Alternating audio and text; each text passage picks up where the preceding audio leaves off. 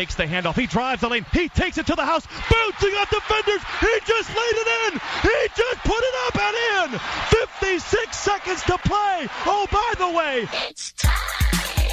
Live in the entertainment capital of the world. Game 7 is over. It's an instant classic. It's the T.C. Martin Show. A 3 for the game.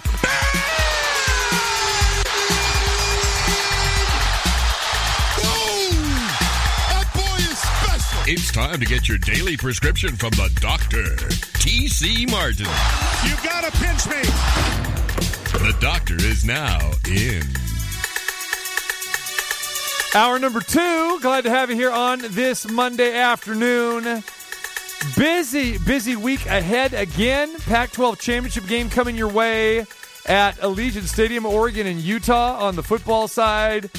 Big football weekend at Allegiant Stadium. Of course, Raiders and Washington. Appreciate Heidi Fang for joining us last hour. You heard from Derek Carr, also Rich Bisaccia, and Josh Jacobs. The Raiders victorious on Thursday, Thanksgiving. Got plenty of rest, and they get ready for the Washington football team coming up on Sunday. And Washington in action tonight against the Seattle Seahawks.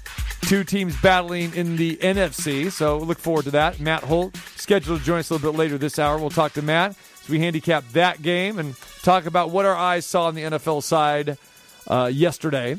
And, of course, we had basketball all week. And we go back, just a fantastic week. T-Mobile Arena, UNLV in action against Michigan, Wichita State. And then, of course, UNLV comes back home. They sandwich in a game against Whittier, which they win rather handily, and then they had UCLA on Saturday afternoon at the Thomas and Mack Center. So tough schedule for the Rebels, but a lot of basketball, a lot of home cooking here, and it was great. Not only that, we had the Maui Invitational and everything else, and of course the fantastic game which we talked about with Duke and Gonzaga at T-Mobile Arena on Friday night. So a lot of basketball all over the board, all over the city. High-octane basketball at the highest level. And then now we start to approach into a big football weekend here coming up in Las Vegas. And join us now, the UNLV head coach, Kevin Kruger. Kevin, what's going on, my man? No, not too much. How are you guys doing? We're doing good, my friend. I know it's a busy time for you. And before we get into the basketball end of it, again, a happy belated Thanksgiving to you and your family. And I got to know, Kevin, I mean, did you have time, since you were at home, to squeeze in a great family Thanksgiving meal there at the Kruger household? We actually had a lunch and Thanksgiving meal with the guys. So we had it up here at UNLV, and we're able to sit and enjoy Thanksgiving with the guys. So, growing up in the sport and in the business, that's kind of actually just normal for the Krugers. So a little different and unique for my wife, but for us, that's pretty normal. So does that mean you got off the hook for cooking, you and your wife, or you had to find people at UNLV in the kitchen back there cooking it up, or did you bring some stuff from home, or what's the dealio there? Yeah, no, we had it actually catered in. So yeah, no, we've never really done the cooking thing on Thanksgiving because we're either on the road or got games. So. Yeah, again, unique for my wife, but pretty normal for us. All right, so you got to give us a spread now, Kevin, because the food is a very important part of the show, as you know. You got to lay us down that spread, and I can imagine how much it was because your guys, man, they can put it away. Oh no, they eat like crazy, so but that's a good thing. They're getting stronger and bigger, so they got to eat. But oh yeah, I mean, green bean casserole, biscuits. Turkey and gravy, mashed potatoes, pumpkin pie. We had some salmon, some chicken. We had the guys don't have any. There's no issues about feeding them here. They get their fill on a daily basis. Well-rounded table too. I mean, you went with the fish. You went with you got the veggies. You got the turkey in there. You got all covered, my friend. You checked all the boxes. Oh, yeah. We got to make sure everybody's happy. There you go. Very nice. All right, my friend. Let's go back and talk some hoop. We go back to T-Mobile Arena. You guys had 3 major opponents in about an 8-day span there. I mean, you had Michigan, you had Wichita State, and we mentioned UCLA on Saturday. Very tough stretch early on in the season. Give me your overall observations over the last week, Kevin, on how you feel that your team played during the course of these big games. Yeah, I mean, that's something that, we talked about with the guys even today, for being a new team with a new staff. And I don't think there's a lot of schools that have probably done or gone through a schedule like they've gone through in the first 2.5 weeks. So we're proud of them. They continue to play hard. They're locked in and engaged every day. So, I mean, there's still a lot of room, even though we've dropped, 3 of 4. There's a lot of excitement still, in our opinion, as a staff, that we're getting better. We truly feel we've played better offensively in every game so far. So, and that was, a little bit of a struggle there early in those first 3 games, but we've continued to get better. And defensively, they're starting to figure each other out a little bit more. So, no, we're excited. We're still, happy, and the energy is great. So, there's really no situation where we feel like this schedule is going to be hurtful for us. But at the same time, it doesn't get easier. 2 tough road games coming up before we come back home. And I know that you said on Saturday, and I totally agree with you too, you really don't want to use the excuse of new, and you're kind of tired of people saying, hey, this is a new team and that sort of thing.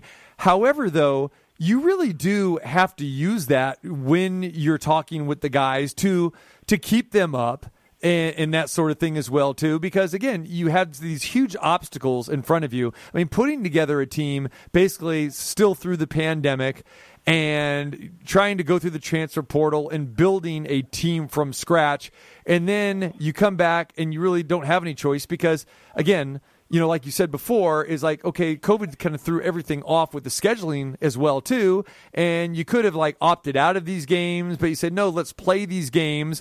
And so, with the team, you really gotta, you gotta keep their spirits up, and you want them to remain confident because, again, you are building towards the future. You're building towards, the Mountain West Conference, which is coming here.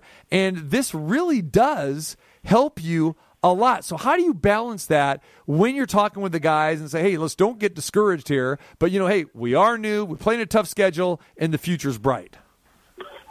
Yeah, I think that we just got to keep it into perspective for them about getting better and, what mistakes are not allowed, but what mistakes are okay for growth and what mistakes should be corrected by now. Something as simple as, remembering a certain play should probably be expected by now versus, a terminology on the fly defensively against a different pick and roll coverage or whatever it may be is something that we might have a little more leeway with. And while we'd want it to be perfect from day one, everybody comes from a different situation. Some guys at schools for 4 years, some guys at 2 different schools. So there's a lot of terminology and a lot of things going through their mind at game speed. So as long as we just feel that we're getting better, we're gonna dive into them. They spend a lot of time here in the gym, so as long as we feel like we can continue to do that, we'll be playing our best ball, by the end of the season and just continue to progress. And I think, that's something that we love our team. We love, the ability we have as a group. So as long as we can keep that as the goal and keep that in mind, I think we'll be all right. Like you said, you lost 3 out of your last 4, but really, you guys gave a really good account of yourselves against, those tough teams in Michigan and Wichita State and UCLA. And I know you're not looking for moral victories, and I appreciate, that about you. But what can you take away from playing these top teams the way you did play them? Well, I think that we can take specific moments in the game. This being an older group, in the Michigan game, I think it was a 5 or 6 point game with a couple minutes left. We've really got to lock in at that point and do something to change the outcome. We might, looking at it on film, talking with the guys individually, just kind of how we see it as a staff versus what they saw out there and how they felt, so that we can be on the same page, so that we, instead of, from it going to 11, it goes to tie.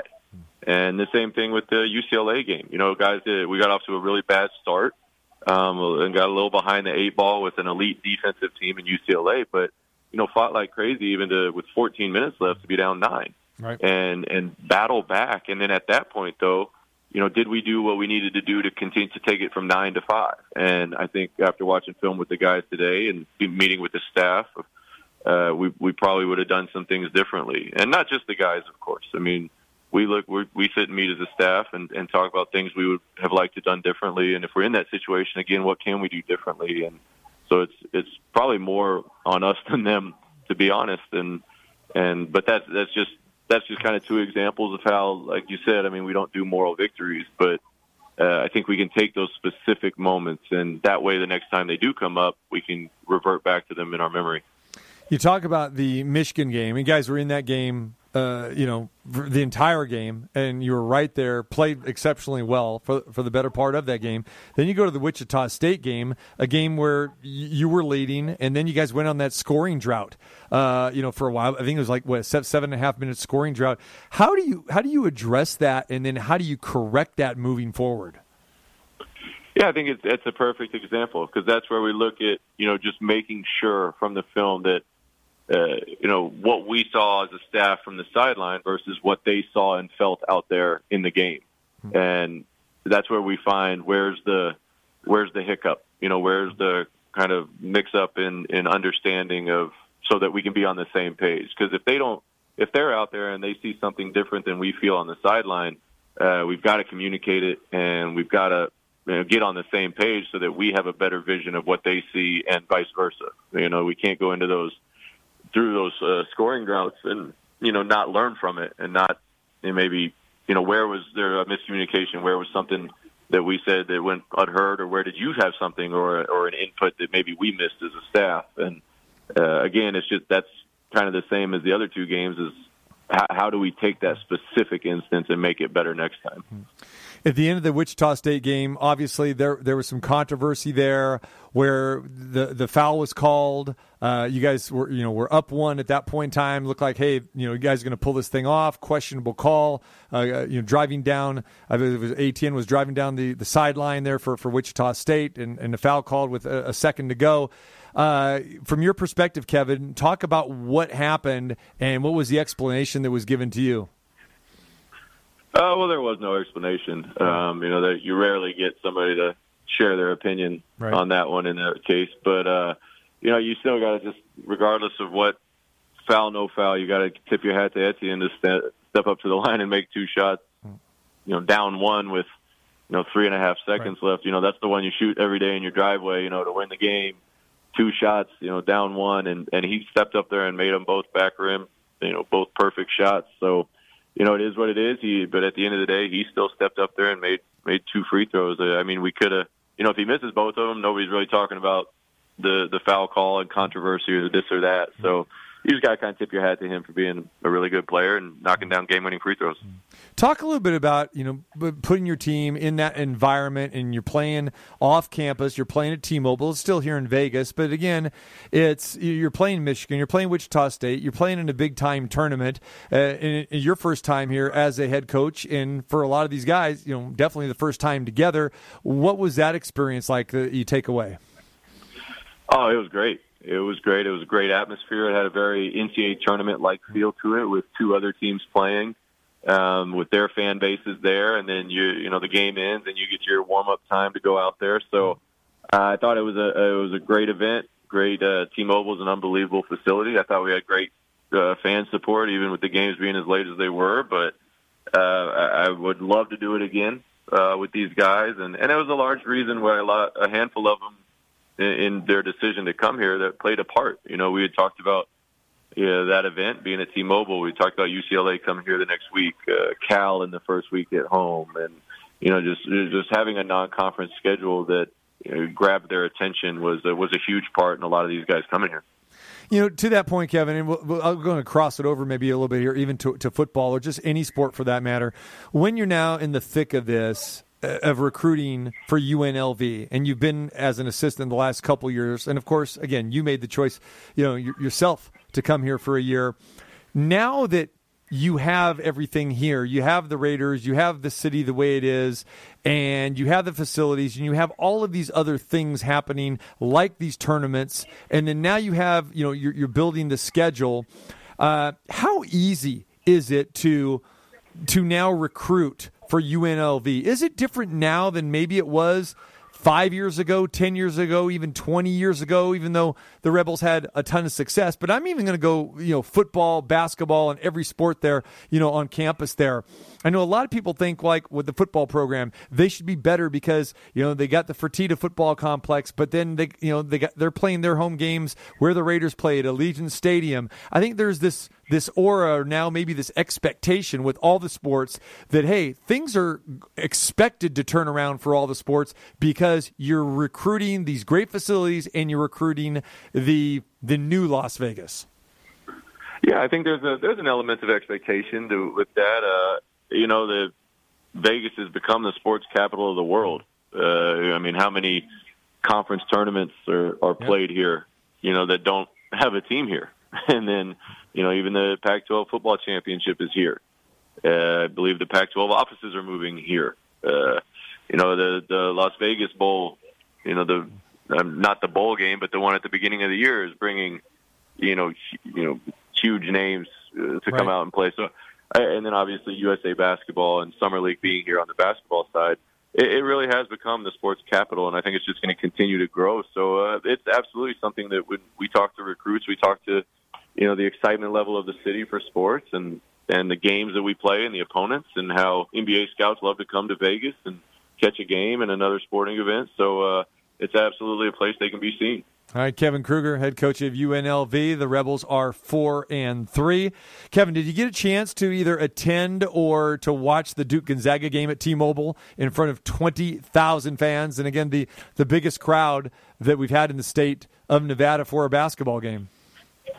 I just watched a little bit of it on TV, but nothing other than that. Yeah. And just a fantastic atmosphere, and like I said, just culminating a long week of great college basketball here in Las Vegas. All right, you guys are getting ready for your first road trip. You're going to SMU, you're going to USF.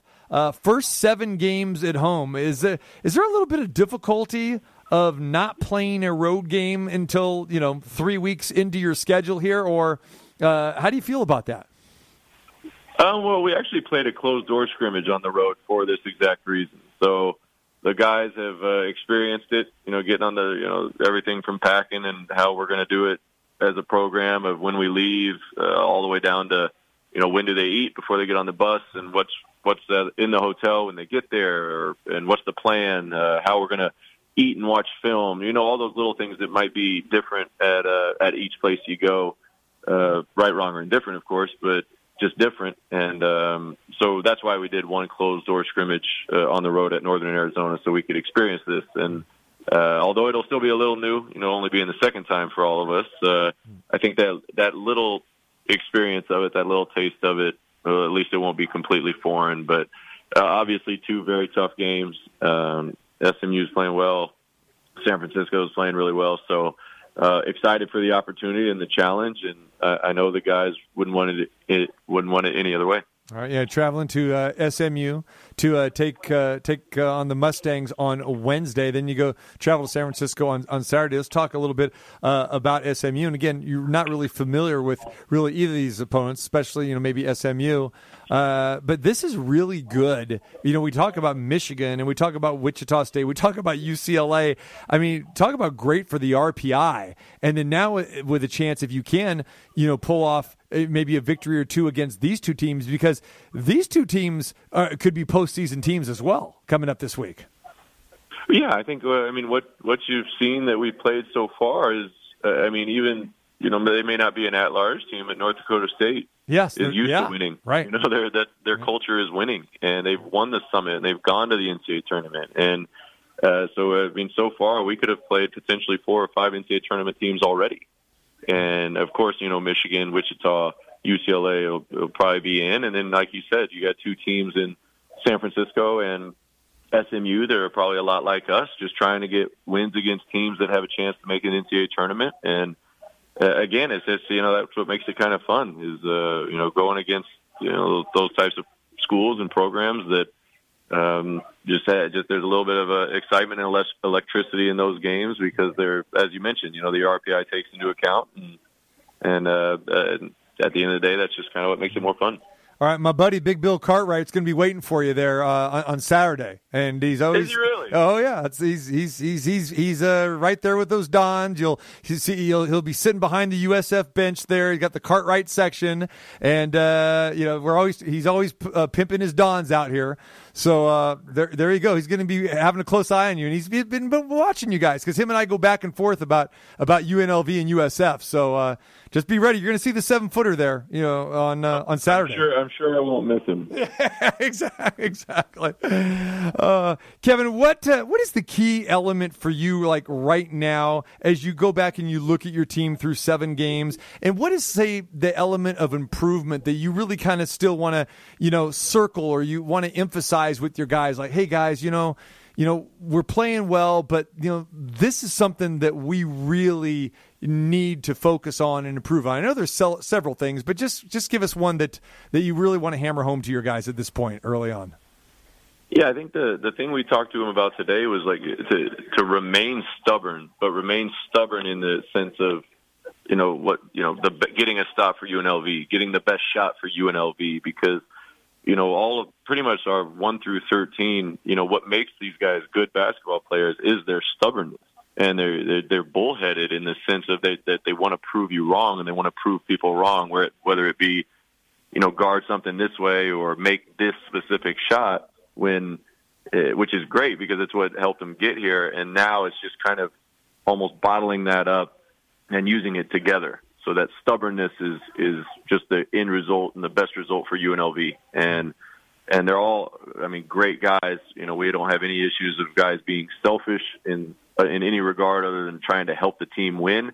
But I think sometimes we just got to continue to be stubborn in following the scheme, and be stubborn and staying on the same page with the coaches, so that everybody's on the same page and out there kind of doing the same thing.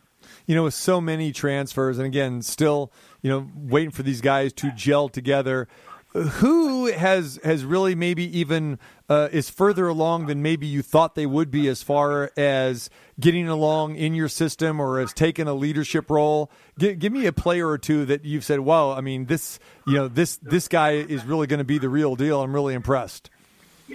Well, I think both, one guy that's here, but he won't be here forever, with Royce Ham, and then another guy who will be is, Keyshawn Gilbert. I think those two kind of stick out the most just because, the way they play and the way you guys have seen them play is how they practice. That's how they go every single day.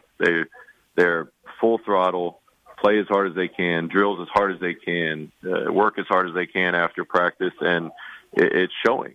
Royce Ham's number 1 in the country in defensive rebounding percentage, and that's nothing other than just the effort he puts in every time the ball is shot to go get it. And Keyshawn, you can feel if you've been to a game the energy, from the crowd, even from the fans, when he picks the ball up and guards it and starts sliding his feet. They love that here. Yeah. And he loves it.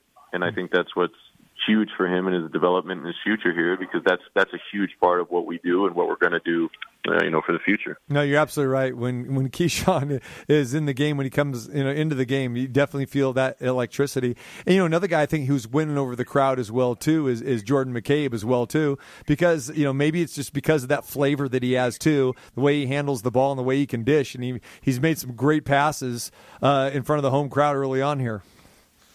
Yeah, he's done a great job. He's kind of steadied the ship, and I think he's a large reason why we've continued to get better offensively every game. The guys are getting a little more comfortable with him and more reading and reacting and understanding what he's looking to do and what he's wanting to do, and he's been great in being communicative and leading the guys and making sure they're all on the same page. So I really think that's something with him out there that will just continue to get better. All right, Kevin, we appreciate the time as always, my friend. Good luck on the road trip. SMU on Wednesday, USF on Saturday, and we'll see you back here next week. All right, thank you. There he goes. Kevin Kruger, the head coach of the UNLV Runnin' Rebels. The Rebels got off to a big time start, got 3-0. Then they dropped 3 of 4 games. They lost to Michigan, lost to Wichita State at T-Mobile Arena, gave a great account of themselves in both of those games. Whittier came in. They gave Whittier the beat down, which they should, and they did. And then they had UCLA Saturday at home, And the Bruins, just a little bit too much experience, too strong. Remember, there's a UCLA team, Final Four team from last year that was phenomenal. And, of course, that great buzzer beater game against Gonzaga in the Final Four last year. And UCLA, with three of their starters, coming back. And the Rebels, they ultimately fall in that game on Saturday, 73-51. But still, great learning curve for UNLV at this point in time to be able to face teams like Michigan, Wichita State, UCLA, and like Kevin mentioned, North Dakota as well. North Dakota State is a team that they've been to the NCAA tournament, and they've won the Summit League, many, many years. So, yeah, they're facing top-notch competition, and then go on the road. They're going to face a very good and athletic SMU team, and then USF is a team that, they are up there in the WCC, and they're probably the third or the fourth best team there, but they're an upper echelon team as well, too. So, yeah, you've got a very good schedule. So think about that. They've played 7 games thus far, and when you get done with this, of your first 9 games, you've played 6 quality opponents, real quality opponents. And that's great. And I think Rebel fans want to see that. You don't want to see UNLV have a schedule of, Florida A&Ms and Howards and teams like that. And we've seen that before. Sure, you're going to have, a couple of those games, a couple of those courtesy wins. But for the most part, fans want to see you play the good, D1 teams, the Power 5 conferences. That's what you want to see. And that's what the schedule is turned into. So kudos for UNLV. Kudos to Kevin Kruger for wanting to schedule that. And kudos for this team because they will be good eventually down the road. And this will get them ready for Mountain West Conference play, coming up here in about 3 or 4 weeks. And, once that happens, these games are going to be big builders. So when you face Nevada and San Diego State and Boise State and Colorado State, and those are the games that are going to count. And hopefully the Rebels will be prepared for that. And again, even though this is a new team, you've got some guys that have played. You got Royce Ham Jr., coming over from Texas. Williams, same thing. Jordan McCabe coming over from West Virginia. Keyshawn Gilbert, like he talked about, didn't really come from a high-profile program, but man, they have got talent on this team. It's just going to take some time for these guys to gel together. And by the time the Mountain West Conference season, kicks into high gear here, UNLV should be a player. They will definitely be a player once conference season comes about. All right, but great watching UNLV play at T-Mobile during this past week, and then also the game Saturday at home against UCLA. So get out there, support the Rebels, and like I said, if you're vaccinated, no issues whatsoever. If not, get vaccinated, get out there to the Thomas Mack Center and see UNLV play at home. And it really is time to start packing the MAC, especially when conference play starts. All right, when we come back, Matthew Holt scheduled to join us. He is in New York City. He's on the road, and we'll talk about NFL tonight, Monday Night Football, and, of course, what our eyes saw yesterday on the gridiron in the National Football League in week number 11. Now, more of your favorite personal sports physician. Don't make me beg. T.C. Martin. Because you are a character doesn't mean that you have character. The doctor is now in.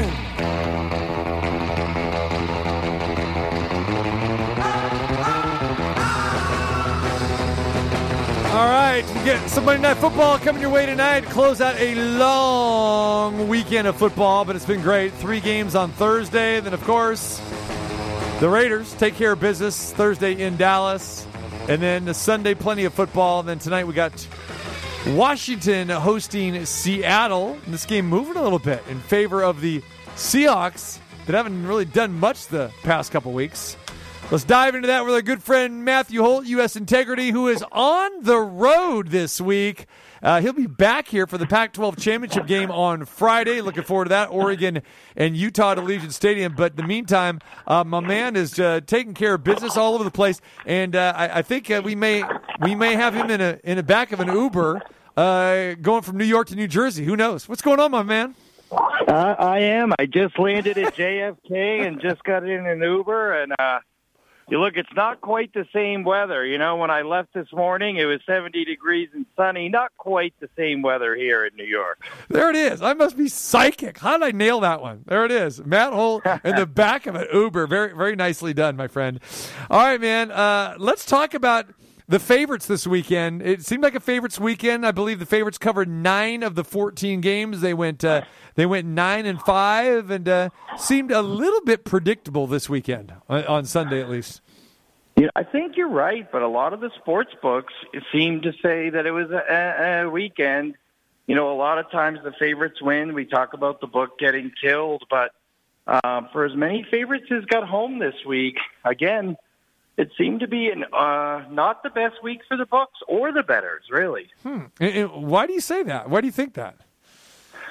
I think some of the small dogs were really popular choices. The Rams, especially out here in Nevada. You know, the Rams are so popular. The Cowboys on Christmas Day are so popular. So on Thanksgiving Day, I think the bettors sort of took it on the chin there. I just think it was a weird mix. Unpopular favorites along with some popular underdogs going down, like Cleveland. For whatever reason, it's sort of inexplicable. The Cleveland Browns are constantly a popular selection every single week, even as an underdog. And we've talked about this before. Remember years ago when they were going through that winless season, they were dreadful. People just kept backing Cleveland. They thought there was value there, that the do theory was going to hit, and they continue not to cover. But for some reason, this is just one of those public teams. Can you imagine, Matt, if this team actually got to be good? And they would probably garnish the same type of money that the Packers or the Cowboys or the Raiders do if they were good. And I don't know if it's because that people are in love with Baker Mayfield or they actually like his progressive commercials. I don't know either, but they're one of those teams, the Browns. We've seen it year in and year out here. And they're good enough. I mean, I wouldn't say they're good yet, but they're certainly good enough. And with a healthy Nick Chubb and Kareem Hunt, I think expectations certainly went up this week, and they didn't live up to those this week. Mm-hmm. Matt Holt joined us, U.S. Integrity. Matt, let's talk a little bit about the Raiders and that impressive victory on the road. This is a team that basically they could have been done for the season. They lost 3 in a row coming into this game. Short week. They had all kinds of excuses, everything that's happened with this franchise over the last month or so. And then they go into Dallas against the juggernaut offense, and the Raiders, they match him stride for stride and actually outplayed him for a majority of the game. But one of the sloppiest games I think that we've ever seen, a total of 276 yards of penalties. But at the end, the Raiders got the W, and all of a sudden now the Raiders are rejuvenated again. And I don't know what to make of that game in terms of, was it the Raiders came out and had a really excellent performance, or the Dallas Cowboys continue to be massively overrated? I mean, we're talking about a team that's lost 3 out of their past 4 games in the Dallas Cowboys, with the only win coming against the Atlanta Falcons. And they just got hammered by Denver, lost to Kansas City. They just haven't looked great. So I don't know if it's Dallas is still overrated or the Raiders just came with a big performance, but an amazing win for the Raiders in an AFC West division that is not only wide open, but probably the most interesting division in the entire NFL this season. I know, and with the Broncos getting the victory over the Chargers, they're hanging around, and then the Chiefs seem to have got things right, but they struggled so much, earlier on. This team, at 7-4 now. I mean, with the 17-game schedule, that extra week, it does make things interesting. Do you anticipate Kansas City is just going to eventually run away with this thing, or are these teams going to continue to beat each other up?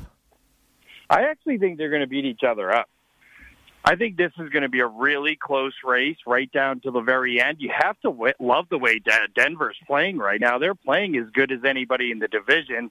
Everybody was ready to anoint Justin Herbert and the Chargers as the new heir apparent in the AFC West a month ago.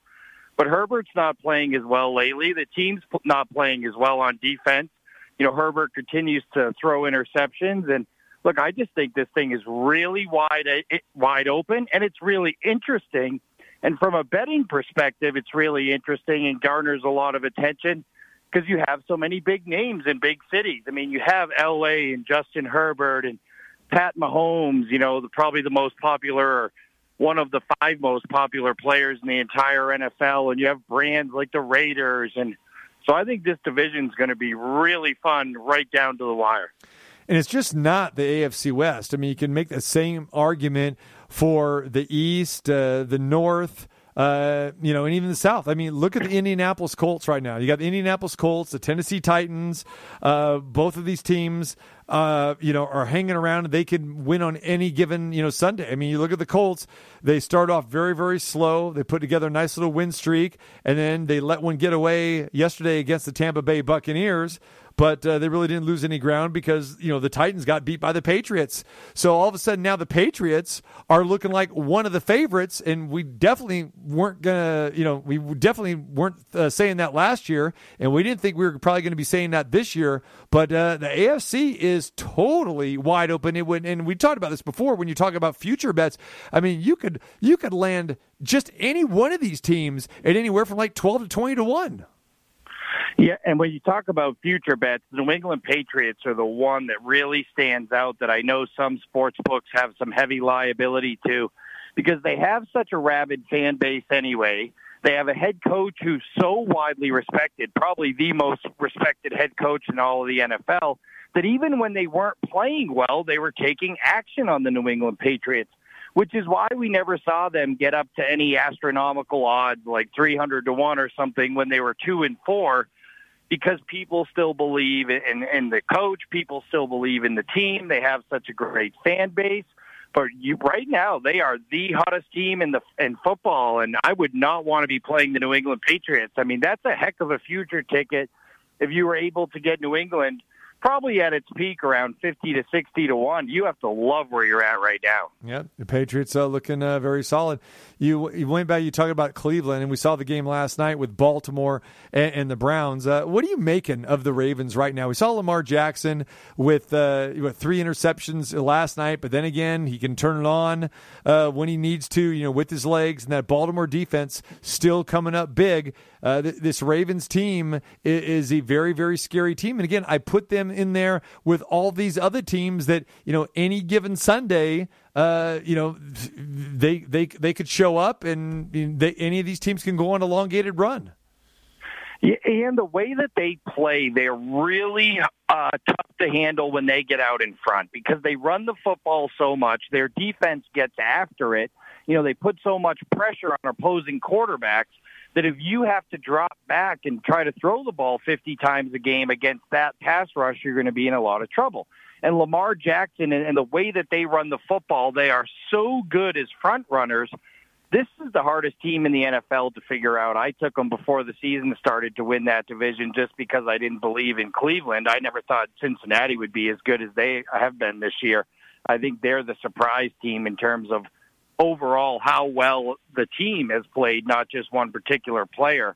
But Baltimore, again, when we get to the playoffs and it gets cold and things get tight, I mean, at the end of that half, the decision-making, when you have the lead going into half, the fact that Lamar Jackson threw not just one but multiple interceptions, and, of course, Cleveland blundered, bumbled it and blundered it away and didn't take advantage or capitalize on it.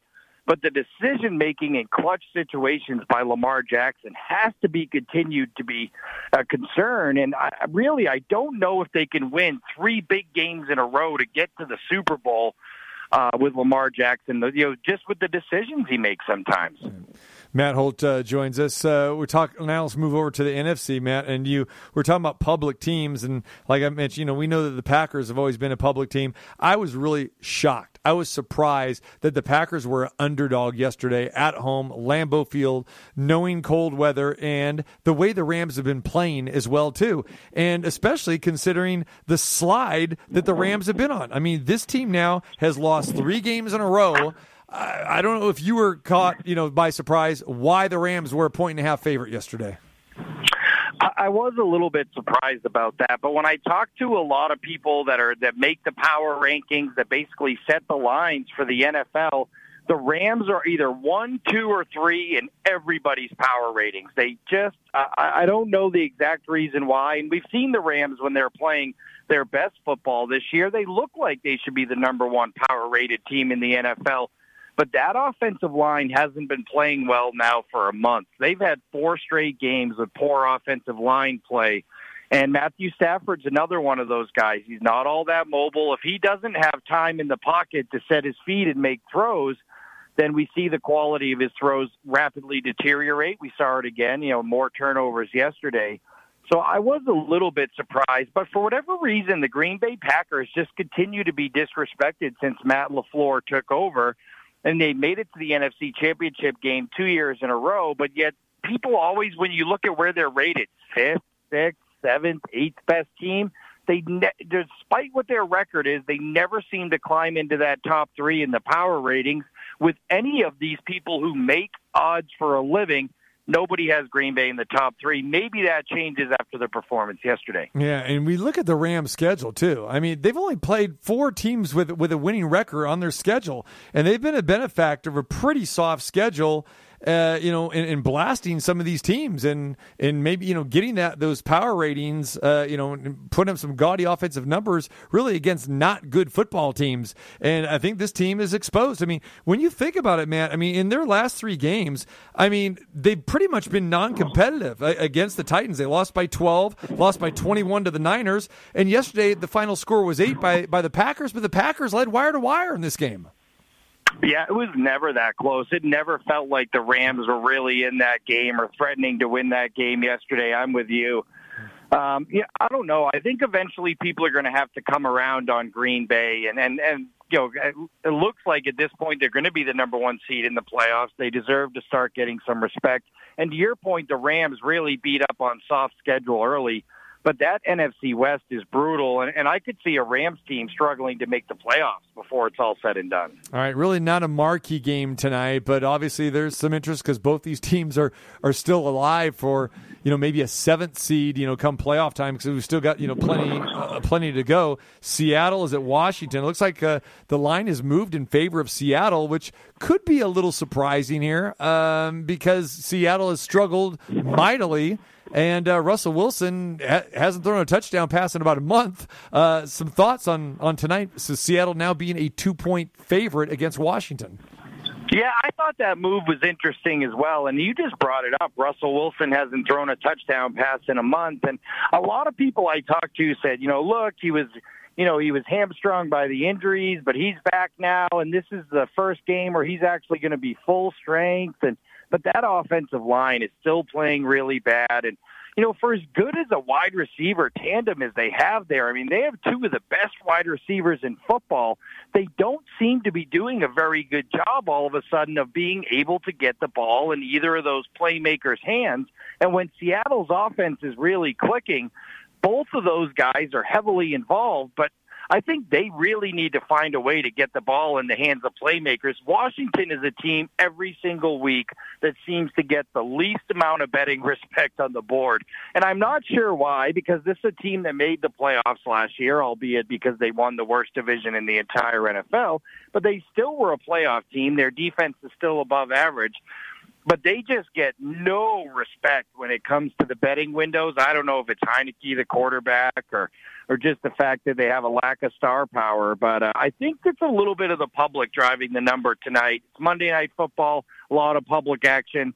They love being on the known commodity, and Russell Wilson is certainly that tonight. Yeah, I agree with you. And it may have something to do, like I said, with Heineke, Washington just not being a dynamic offensive football team. And I think, the injury to Chase Young has something to do with this too. And again, and then you hit the nail on the head too, the public commodity. And I think, how people think, it's like, hey, Seattle, they're better than what they showed, even though they might not be. But, are they really that bad? Well, they have to bounce back. So this could be the night they bounce back against an opponent that really is not that sexy or dynamic. And I think the odds makers have been proven right in a few examples this year of kind of holding pat on teams that we all thought were bad. I mean, the San Francisco 49ers, we continued to see inflated lines on the Niners week after week, despite the fact that they were losing week after week. And then I guess I don't want to say the odds makers were proven right, but now after blowing out Jacksonville, blowing out the Rams, I think the odds makers at least feel vindicated that by holding pat where they did with the Niners that they were right. And I think the same sort of thing is happening here with the Seattle Seahawks, that we have seen this offense for so many years under Russell Wilson be so dynamic that they're saying, look, we don't believe what we've seen. We think when this team is healthy that this is how good they are. Thus, we're going to continue to put out odds saying Seattle's better than their record or their power ratings or their differential would indicate. But this is a prove-it game tonight for the Seahawks. If you cannot get it done in this game, I don't think they have any chance of making the playoffs. I mean, at the end of the day, this is kind of a win or forget about it game for both these teams. And I think they're both sort of on the outside looking in regardless. But if either of these two teams are going to have any chance at making the playoffs this year, you have to get it done tonight. And at least, if nothing else, it's a low point spread, and it makes for an exciting game. It does. All right. Let's change over and talk about some college football, Matt, and just some off-the-field news. Lincoln Riley leaves Oklahoma for USC. USC, it's a great move for them. Speaking of Seattle and Pete Carroll, I mean, this team has not been relevant since Pete Carroll left USC to go coach the Seattle Seahawks. They've been a mess, but as we know, and you know better than anybody with that Pac-12, this team has got plenty of money to dish out. They wanted a high-profile coach. Lincoln Riley just drops the bomb on Oklahoma. After that, the Bedlam game at Oklahoma State, they're in Stillwater. This is a game where both of these teams were 10-1, and Oklahoma was still talking about there was a spot for them maybe to get into the college football playoff, especially when Ohio State went down to Michigan. And then, boom, things have just flipped upside down there in Norman. Now you got Oklahoma with all the decommits. You got Lincoln Riley, didn't say nothing to no one. He goes to USC. All of a sudden now USC is relevant again. Just with all of that, man, tell me what you were thinking when you heard all this news go down in the last 24 hours. I'll tell you, it ended up being a crazy weekend for me. We had several anonymous tips complaining about the game, saying, Oklahoma has a 2-score lead late in that game, and Lincoln Riley knows he's leaving, but if they would have won, he would have had to play in the Big 12 title game. And obviously, I threw all of that out. I don't think there was any nefarious activity, but what bad optics that you blow a double-digit 2-score lead late in that game, lose a game, to your point, which could have put them right in the CFP, at least in the conversation. And then the day after it announced that you're going to USC, really troubling times for, the Big 12 and Oklahoma. But I guess at the end of the day, if you're the Big 12, Oklahoma and Texas have already both announced they're leaving. I guess maybe if you're the SEC, you're mad today because you thought you had a juggernaut coming in, and I'm not sure if that's going to be the case or not. As we know in college football, the landscape with NIL is changing. Now, for Lincoln Kennedy and USC, what a great hire. Because you talk about schools that have money, and it's not just about having money anymore, but how do you attract kids through NIL? And who's better to attract kids than a city like Los Angeles, where the opportunities for student athletes to acquire their own NIL deals are probably tenfold what can be offered in Oklahoma. Now you throw in Lincoln Riley. We could be looking at the return of the Trojans here in the national championship conversation sooner rather than later. Yeah, I mean, there's no doubt. I mean, this guy has got a great offensive mind, but I'm real curious. Remember, he was a first-year head coach. He's still young. He's 38, but he came into that job at Oklahoma as a first-year coach with Bob Stoops guys and all that tradition and all that success. He's taken over a USC program, again, like I mentioned, it hasn't been relevant since Pete Carroll. I mean, the Clay Helton era was disastrous. I mean, he's not going to have a bunch of top-tier talent at his disposal right away. Now, you could probably say the Pac-12 is down a little bit and he can, make a splash right away, but he's going to be cashing a big-time check when he goes to USC because we know that there are plenty of open checkbooks there with that alumni at USC. Yeah, absolutely. Look, I think NIL is going to change the world. And people say, hey, is it going to be more disparity in sports or are the rich going to get richer? I think it's going to lead in some cases to the rich getting richer. And it's going to be about the opportunities for student athletes to make money. And it's not necessarily the number one guys, the top-ranked quarterbacks, because they're going to have a ton of opportunities already. It's about getting that 4-star and, having your backup offensive lineman be 4 stars who say, hey, I'll go to USC because there's so much money on the table in a city like Los Angeles that I can get $80,000, $150,000 a year in NIL money.